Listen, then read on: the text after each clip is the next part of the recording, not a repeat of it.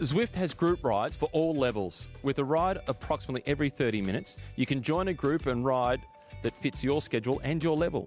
Group rides stay together behind a leader. They enjoy friendly banter, a relaxed vibe, a little bit of fun, and some friendly racing. Just like rides in the real world, except there's no worries about a rear-wheel puncher slowing the group down or being left behind. Check it out for yourself at Zwift.com today.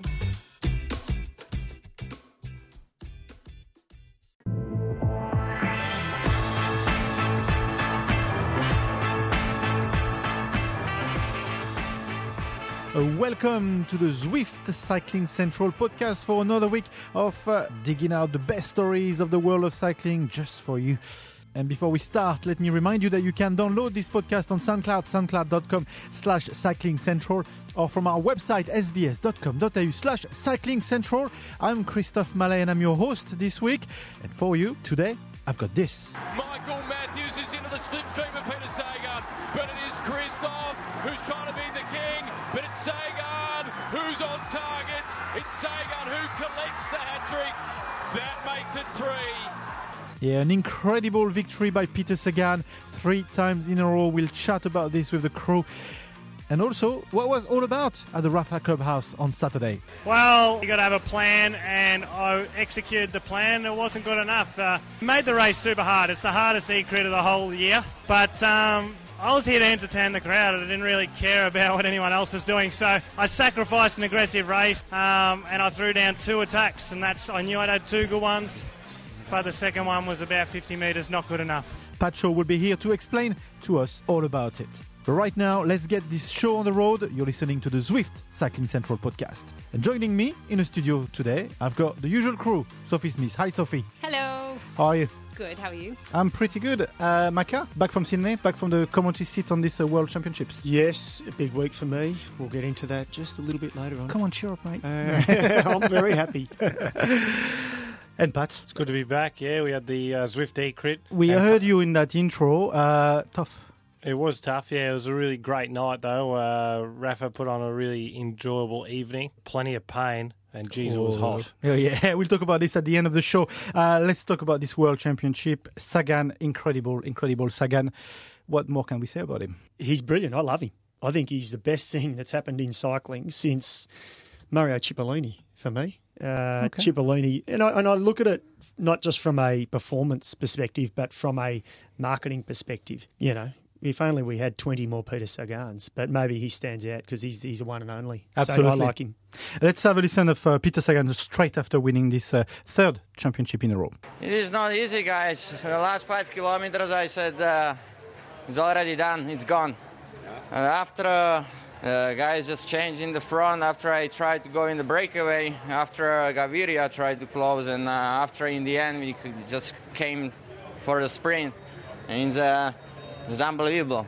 Yeah, and he's racing in home, then I'm sorry. Yeah, but I'm very happy to win again. It's unbelievable for me. 3rd championship in a row, as we say. Sophie, you've been doing a bit of a history. You said in the last podcast you're a history nerd.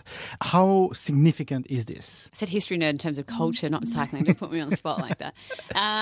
Well, it's massively significant. No one's done the 3 consecutive titles in a row. I think everyone sort of was pointing their chips towards Sagan in the lead up, I guess. But for him to pull it off, and the way he did as well, he was invisible through that entire race. I don't know if I watched it differently to everybody else. He was. But I did not see him literally until that last corner, or whenever the race came back into view. I suppose when you've won too, and he was there. You can try and take that risk. I was going to throw that to you, actually, because we talked about it since then, but how significant and how clever was he to just hide? But was he the only rider able to do this? Well, he doesn't have the pressure. Well, it's a different one. He has pressure because everyone wants him to be the first to do 3 in a row. But he doesn't have the pressure because he's already won 2. And he's probably going to go pretty close next year as well. But what he did, not only did he hide, but he made his move at the right time. If Matthews had have followed him straight away at 800 metres to go when he made his move up to behind Christophe, might have been a different scenario, but he waited. And at that time, Sagan had the ability to take that next corner, at the perfect time, no interruption to his flow. Again, there was just no disruption to him. Everything just fell in place. But I really still don't understand how he came over Christoph. Christoph did not do anything wrong. And hats off to Christoph, because post-race, he didn't sort of say the what-ifs and I should have won. He was really, he actually said, geez, you're bloody hard to beat. Yeah, absolutely. He said he thought he was going to be world champion with 150 to go. That's what he said. It was in the kick, wasn't it? Yeah. When you rewatch it, it was literally in the last 10 metres. You were saying, Maka, in the race that you could not find him. Like Sophie said, you could not find him. But in actually calling the race, you were asking where the hell is Sagan? Yeah, well, I said you would have heard me then say to Matt Keenan, who are we looking for? And he reeled off, I think, 2 names before that. And then obviously Matty's onto it and he went Peter Sagan. So that's the sign of a brilliant tactician and rider. And what I will say about Sagan, this was the hardest world champ of the 3 for him to win. Richmond, he blasted everyone away. He could have waited for the sprint. He didn't want to. Qatar last year, he came from the clouds with 100 metres to go. He wasn't going to win it, 100 metres to go. No. Cavendish had it. This year, he waited, as you said, both you said, and he found his position right at the very end, and he got Christoph on the line by, I called it a quarter of a wheel, and it used every little bit to win it. Interesting you bring up Richmond, because, look, I was really, as good as he is, I didn't expect him to win. I thought, there's sort of some of these things in history that just are not meant to be created, But he's done it. But about 25 Ks into the coverage, I slipped over to YouTube and thought, I'll just have a look at Sagan again when he wins in Richmond. He's winning. He's not gonna... So you watched it and you said he's going to win. I watched it back and then I've gone, there's no way he's going to get beaten. Yeah. What am I thinking? Because I watched back to Richmond, and even though it's a couple of years ago, you look at it and you just go, hang on, who's beating this guy? Like he has that ability to read the race, and we've spoken a little bit before about his ability to entertain, and there was a period of time there where he wasn't winning or lose, a lot of second places, third places, because he was trying to entertain. Or he relied on people helping him. He went for a long range attack in the classics, and he'd look around, he went too early, or he'd look for someone to help him, and everyone was like, no, we're not helping you. So I think what Macca said about him just timing it perfectly, he wasn't looking around him thinking, will I need a hand? It Roll was the just, dice, he kind of backed himself maybe more than he has in previous years. And actually, Bridie O'Donnell, after the coverage, said something, I think, right. She said he's got this ability as an elite athlete to relax into the race. He knows he can't control everything. He can only control his little corner and be the master of his corner. And that's what he did. That's brilliantly put. I think he's learnt it, though, a bit too, because there was a period, and you make a good point, Sophie, that when or both of you, I think, where he was finishing second a lot. He wasn't winning all the time, and it was starting to get a bit frustrating. And probably the Tour de France, I guess, a few years ago, he was winning the green, but he just couldn't nail the stages. But he was always there, and I think he's learnt that. And you get a bit older and a bit wiser, and he's still young. He's 27, I think. Kino that said this in the coverage, saying, the best years for a rider is 27 to 32. Yep. He's just reaching 27. It's phenomenal. Do you think it's also that he's accepted and learnt how to lose? And that's why he's even more successful. Because one thing I like to tell riders that ask for advice, is that you need to be happy to lose to win. Because a lot of the time when they go to a race, they'll be racing in better competition. You can't control those guys all the time. Very much similar to Sagan. He's only really got himself at the Worlds. So you can't control what those teams and that team's going to do. You can't chase all these guys. You can't get on the front and chase. So for a major part, you've got to accept if they stay away and win, or if this rider wins, good on them. And accept that. So you're actually accepting that losing is okay. Yeah. Well, yeah. You've got to play your cards and accept the decisions you make in the race, and you can't sort of go later on, could have, should have, and would have. Now we've all got people that we know that are on the should have, could have, and would have side. And absolutely. Let's talk about the actual role that he plays in that whole scene of cycling. We've got Christopher Froome as the image he's got in cycling, and then the role Sagan as. They're sort of they're a bit Jekyll and Hyde of this world of cycling. Who's Jekyll? I know, that's your question. Who's Jekyll? You stole my question. So you answer it. Okay. Well, which one's the crazy one? Jekyll, isn't it? It's Jekyll, isn't it? Yeah, I thought you were saying which one's the crazy one in Sagan and that's Froome. What he's and saying. I'm not. That's what I'm saying. We just don't know. Is Jekyll the crazy No, one? I'm actually not convinced that Sagan is more normal than Froome because, and I've mentioned this before, what I really like about Sagan is he's not structured. It's not like a book that's already been written. He follows a script. He's leery. He's exciting. He does strange stuff. And for a lot of the English culture, you look at some of the videos he's done and you go, geez, that doesn't make sense. But you find yourself watching it another 10 times and then you find yourself liking it. Mind you, with Chris, it's more of this conservative. It's always ... There's always a structure. There's always the perfect. It's always the politeness. There's not, the mess-ups. You want to see a person mess up because that makes them normal. And that makes them comparable to you who's in the street. You're not the winner of the Tour de France. But if that guy can fall over his feet or trip over an untied shoelace, that makes him more attractable to you because you've done those similar things. With Chris, it's almost like he cannot do anything wrong. Very similar to, dare I say it, but Lance Armstrong. Nothing. He couldn't do a thing wrong. He could never do a thing wrong. We can say his name. We can say his name. Can we? Yeah. He could never do a thing wrong. But then once a brick fell down, it all falls down. Where I like Sagan because he doesn't mind speaking his mind, and sometimes it's seen as being the wrong thing he says, but he's very professional. He's the best representative we have for our sport of cycling. The character and the way he promotes sport, and even the way that he sits with young fans and integrates with young fans because he wants to, not because it's best for his image. Sophie, is he not playing a role? I think he is. Sagan for me is an interesting one because I personally haven't worked very closely with him one-on-one, but I don't think, whereas, say, for example, Chris Froome, I have. So I understand Chris Froome, the image he creates, I understand how he markets himself. I think in general, sort of a one-to-one conversation, he's a bit more, dare I say, genuine, as in, like, it would just be as you and I speak to each other. I mean, Chris, underneath he's very diplomatic and well-spoken service. There was an article in Rouleur magazine recently with Richie Port, and Richie Port told this story about he and Froome went on a training ride and there was a snake that crossed their path and Froome got off his bike and just picked up the snake. Who does that? Like, no one does that. No one does that. No, a guy from Kenya might. A guy from Kenya might, exactly. That's kind of like, I haven't had a lot to do with him one-on-one, but initially it was because of the language barrier. He didn't speak English. His older brother, Uri, speaks perfect English, probably better than I do. But he's always been, I think, like, in a press conference, I've actually never heard him say more than 2 sentences to an answer.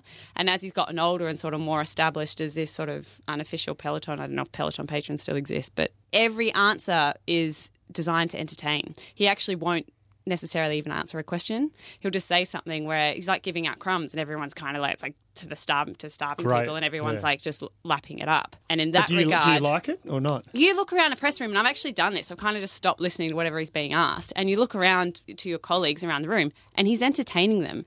He's not... Chris will answer a question, just like how honestly or to what degree is, it's variable, but he still answers it. Whereas Peter will never really answer a question, or he'll give you like 2 words. Yeah, it was good. Pardon the accent. And that's still amusing because he's from this Eastern European background, which at least to a Western audience is foreign. And this was actually pointed out at the Tour de France this year because I always kind of just lapped that up like he was this innocent, sort of happy-go-lucky, really driven young man.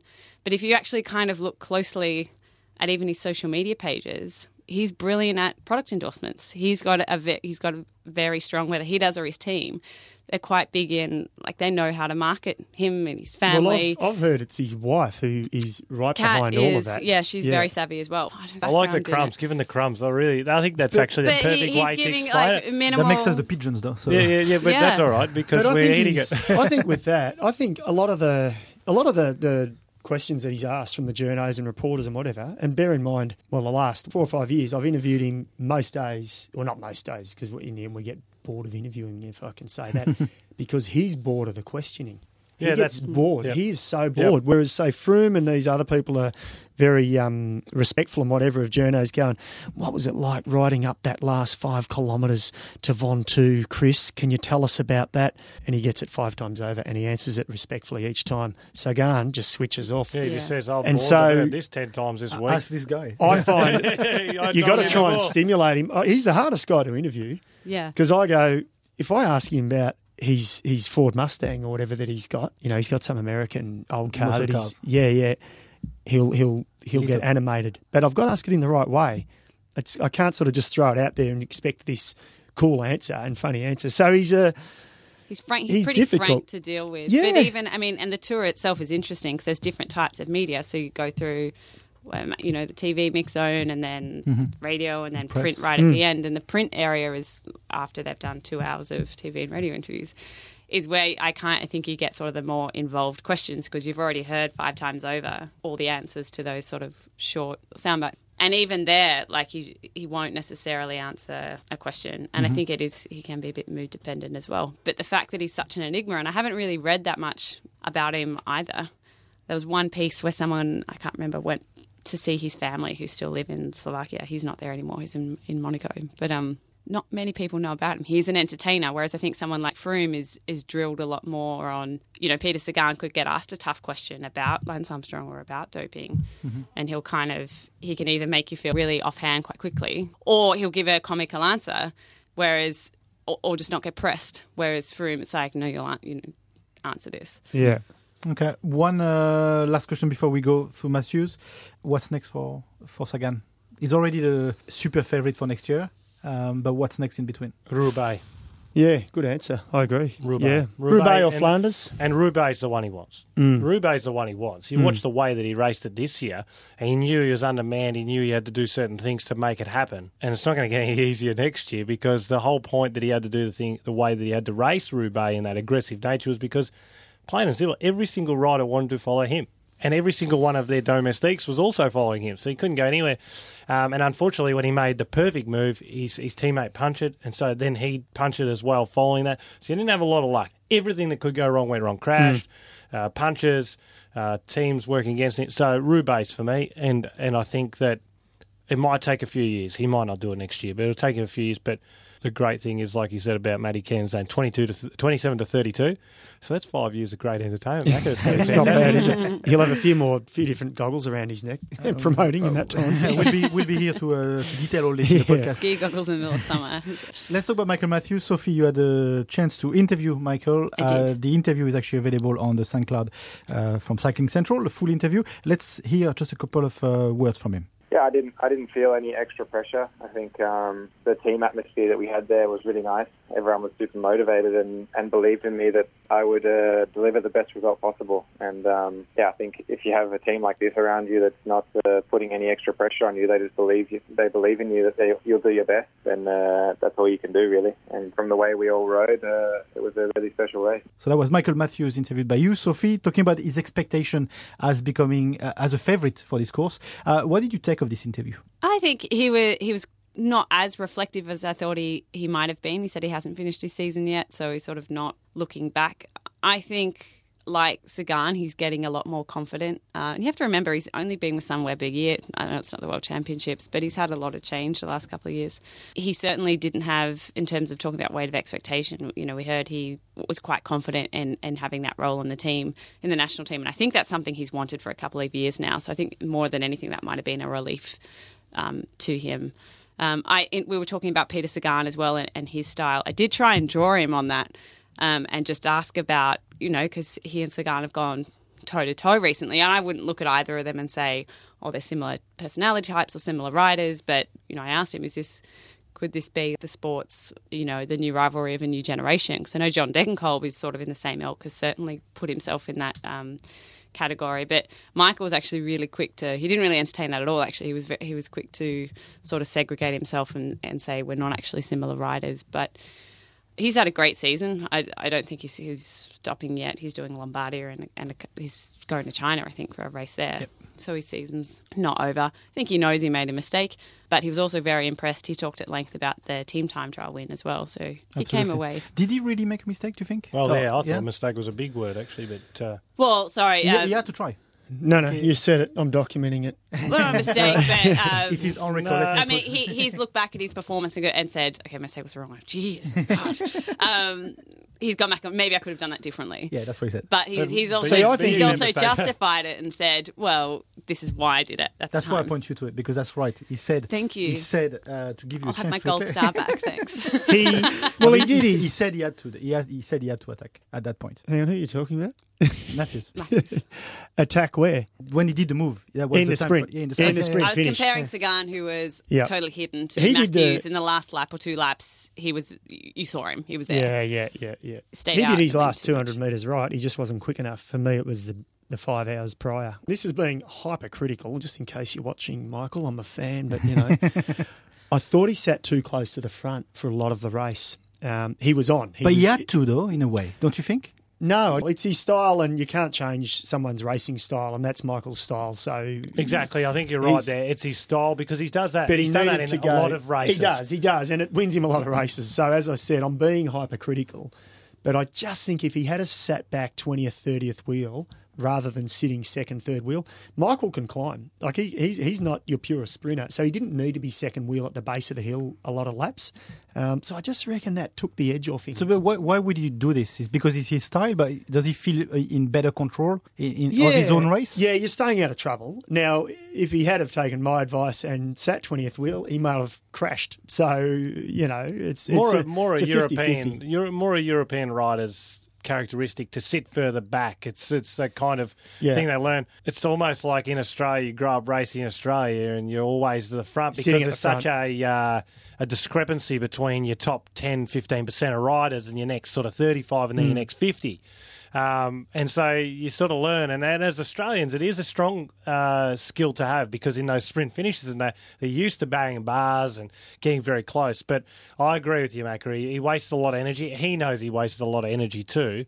But ultimately, as we've also said, he's won a lot of races and produced some really significantly brilliant results. But you know what I think he should do, in all seriousness, Michael Matthews, and I'm not sure who wants to broach this with him, he should sell his name Bling to Peter Sagan because Bling doesn't really suit Michael. Oh, I it think does. it suits Peter Sagan better. No, No, disagree. you're forgetting under You 23, two are- Michael Actually, Matthews. this is Come really on. crazy because But Because come this is the guy on. that used to do the You shuffle interview him. in, like, you the... interview him, and he's not Bling at all. I'm not saying he's not a really lovely guy. He's a lovely guy. Go have but coffee he's with low him key. midweek. Go have coffee with him midweek. I don't need to. He's No. more No, subdued sell the in name. interviews now, yes, but he's still... No, I think Nah, he's Bling- still got the Sagan's fire. way more Bling. No, Come on. Sagan's more royalty than Bling. You know, like Bling. Okay. I can see we're on completely different $100 wavelengths, so I'm bill. happy to move it along, Christoph. Macca didn't grow up with like Eminem and like bad Let's American talk rappers. about Hostler because he had a big role. He played his role really well. Whether or not we had doubt before, I think we've been proven wrong. He didn't prove me wrong. I thought he would actually play the role and get through it. You wouldn't put your hand up for one if you had the likes of Hausler. He's a top A level. lot of people were questioning his presence, even his presence in the team. Yeah, totally. But they wouldn't have put him in, and he wouldn't have put his hand up if he wasn't ready. He's a guy that's been at the pointy end of a lot of big bike races in his career. Is he not questioning his next years and in the world of cycling? Yeah, apparently he is. And in Yeah, we spoke hindsight, to knowing him. that he went with Matthews earlier in the season to recon the course, and pretty clearly it's been stated that Matthews said that was the one guy who wanted to build his team around. So he said Heinrich first and then build a team around me. The So- question mark is, and I didn't think about it, in all the kerfuffle of the women's team and then Hausler, Nathan Haas didn't get a start. No. You would have given him a start. I would have. If I was a selector, Yeah, I would have. The and hard question is, who would you have left off? Well, I agree with you that he deserved to start, but what role does he play then? He probably would, and he probably would have made it there to the end. He would have played the Hausler role. And I tell you Or he what I would have like played- about Nathan Haas, and I can speak about him in this way because I've been on teams with him, is that you give them a goal, and particularly if it's a goal that the team shouldn't succeed, he will bust his ass to make sure it happens. And you go back to look at when he won the Sun Tour, for Genesis Wealth Advisors, Saxo Bank, Garmin, Orica were all there. Well, look at his Didn't have year. a chance. Recent and he form proved his it year wrong. he had a pretty good season. He was good at Amstel Gold. He was good at, was it Flèche or Liège? Or He had about 20 top 10s. yeah, this season. He like- should have been there, really. Jack But- Haig was good, though. Jack Haig Jack was Haig brilliant. was brilliant. Simon Clark did another great role, and obviously he's got a lot of experience there. He was a fundamental part of Cadel Evans' victory. They built a really good squad around it. Ultimately, I know that Matthews says he's not very much like Sagan. Well, they're exactly the same. Have a look how Matthews won his green jersey this year at the Tour de France. It was the Sagan tactic. But Sagan's better at this point.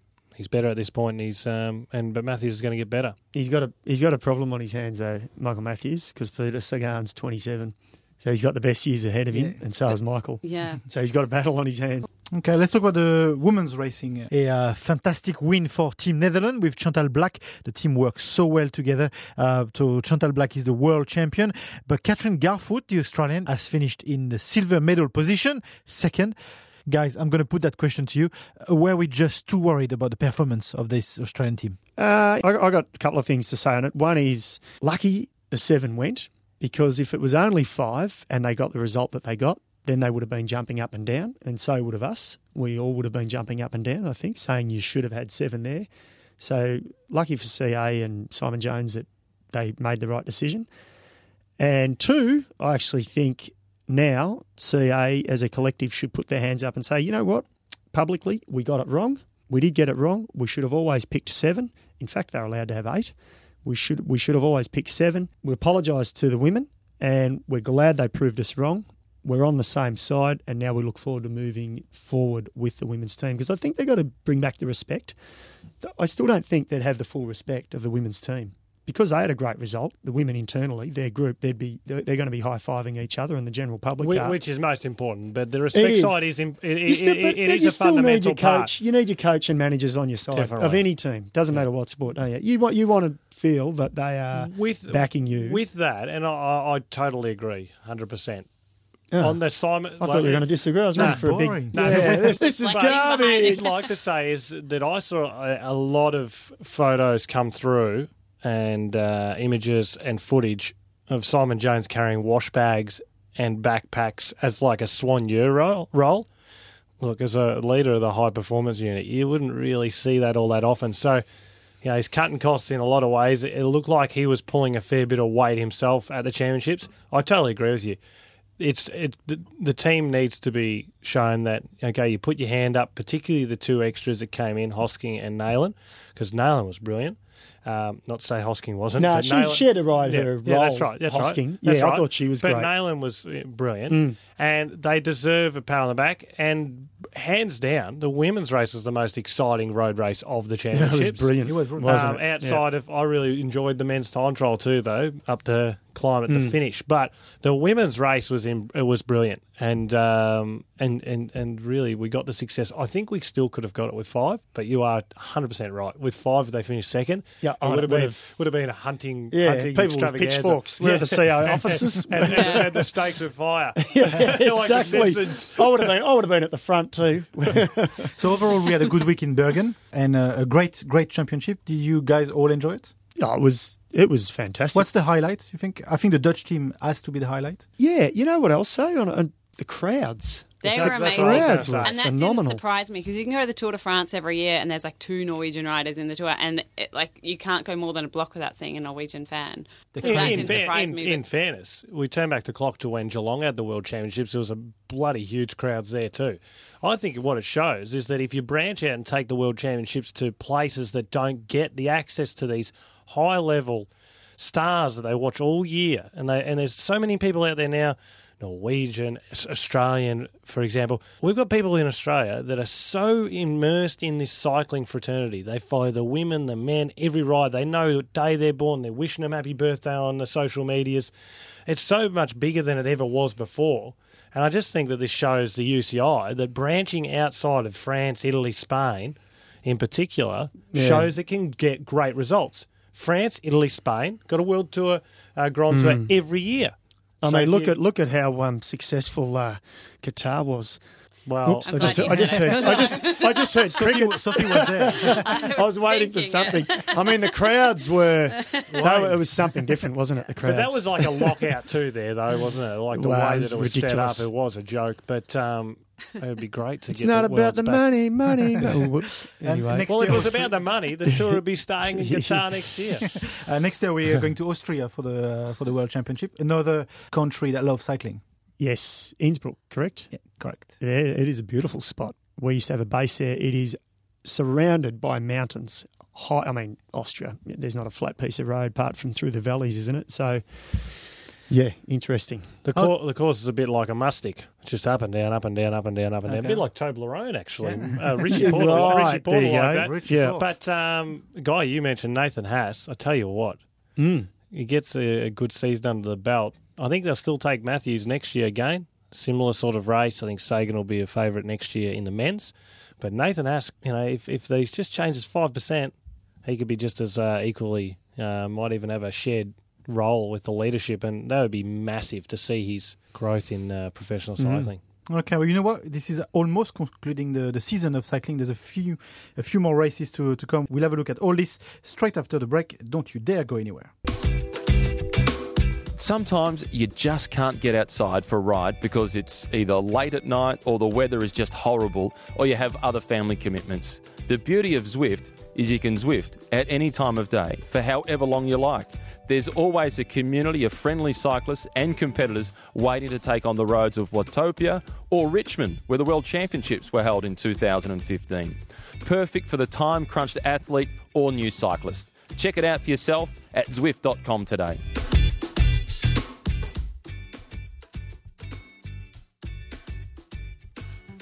Welcome back to the Zwift Cycling Central podcast. Let's have a look at any other business, any other races. I know Cummins won at the Giro della Toscana. That's an interesting win. Any other big racing on the calendar for this end of the season? We've got the last monument left, don't we? The fifth Lombardia, one? yeah. Lombardia, yeah. Lombardia. I always get to this point of the season. The cycling season is too long subscriber. Okay. Sort of get to the World Tour and the Worlds and I get a bit tired, but we all think it's finished after well, the World. Lombardia it's a monument, but for me personally, it doesn't have that sort of revere as some of the others. Yes, it doesn't, but it does in Italy, and I think it still does to the riders. Doesn't Yeah, it? yeah. Oh, 100% to the riders, yeah.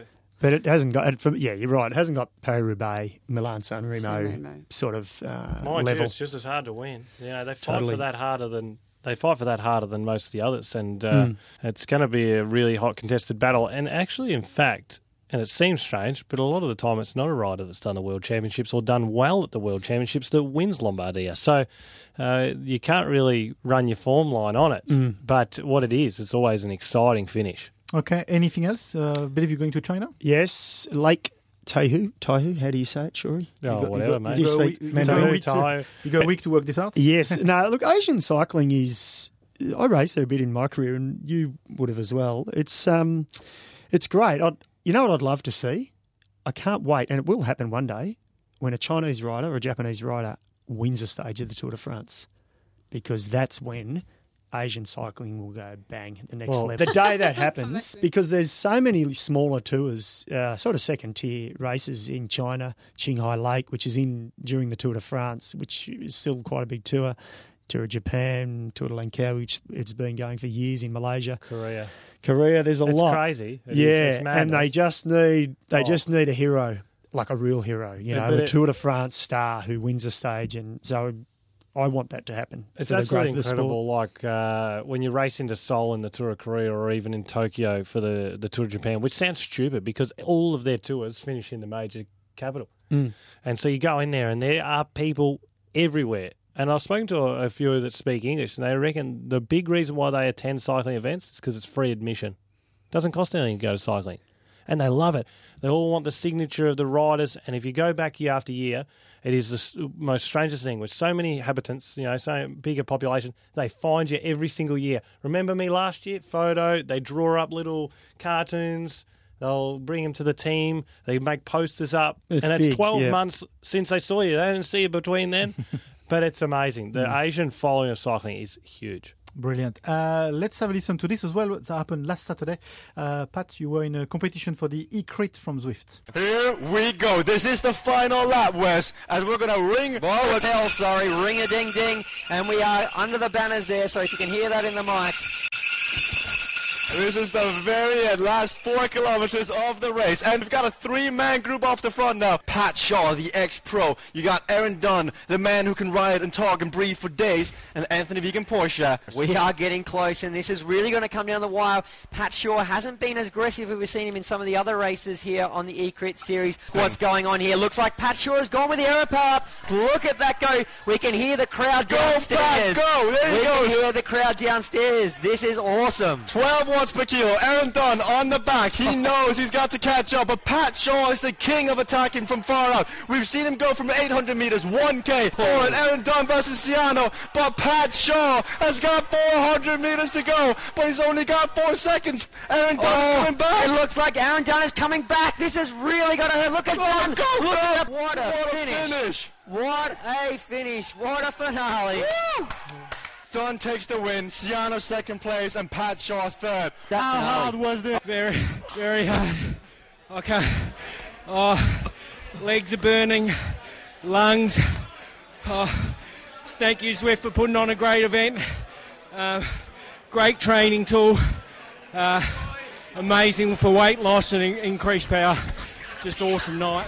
Pat, you finished third on that night. Only third. How hard was this, and how painful was it? Hey, Macca, that hurt a lot less than actually finishing third, mate. Nah, to be honest, it's one of those things. We knew what the scenario was. The Wolfpack had 4 riders and a few helpers at home, but they deserve it. They raced the best throughout the series. I had a lot of fun. It was great fun and a hugely successful evening. The crowd was wild. You know, I threw down the Flemme Rouge kilometre to go, Ultimo Kilometro, and you went close. Just didn't have the legs. Nah, I didn't have the legs. It's that moment where you're at 300 metres to go, Mac, and you're thinking, yeah, it's not happening. And I punched. I don't know. Punched the pedals, but Aaron Dunn was the better rider on the night. And where was he? In the pack, getting the lead out. Yeah. Where was he actually? Oh, yeah. Well, there's only 6 of us left, so I hit a K out. It's not your standard racing, Mackie. You can't run your tactics around the road. There's none of this blocking a rider, or trying to hold him up for a late sprint and having it in a smaller gear. Any of those tactics out the window. So went long, finished third. It was a great night, and it just was the climax of what was a really great series. I came in the middle of it, but so much camaraderie too. We all got off. Everyone had a lot of, it was back and forth, but a lot of people, we'd never met each other, the 10 finalists, and then we all met. It actually is, you can see why Zwift is so successful. And as I mentioned, for me, I've used it as an outlet. Once a week, get on the bike, have a race. Don't have the opportunity, don't have the time now. So just get on there, have a race. It's really good for not only your physical health, but also mental health. And just enjoyed it. Just a lot of fun. And it was great to have you there. And I know you're a bit of a highlight for the fans too. They like to have a bit of a European touch to the evening. That's more than Were you walking around with your red cordial? Yeah, I had a beer actually. Yeah. Some good beer actually. Look, what was great is to have you all guys in this podcast. We are reverting into a fortnightly podcast because this is the end of the season. So it's been a privilege to talk to you, and then hopefully we'll see you a bit more. Sophie, thank you for coming. Always a pleasure. Macca. Likewise. Look forward to the new season ahead. And Pat, yeah. It's always a pleasure to be here, guys. Thanks. And this is it for the Zwift Cycling Central podcast for today. Hope you enjoyed the show. Don't forget that you can download this podcast and any other podcast on SoundCloud, soundcloud.com/cyclingcentral. Find it on our website, sbs.com.au/cyclingcentral. Schedule a ride with our lovely friends at Zwift and subscribe on any of your preferred platform. What is left for me to say, it's goodbye for now, and we'll see you next time. Bye-bye.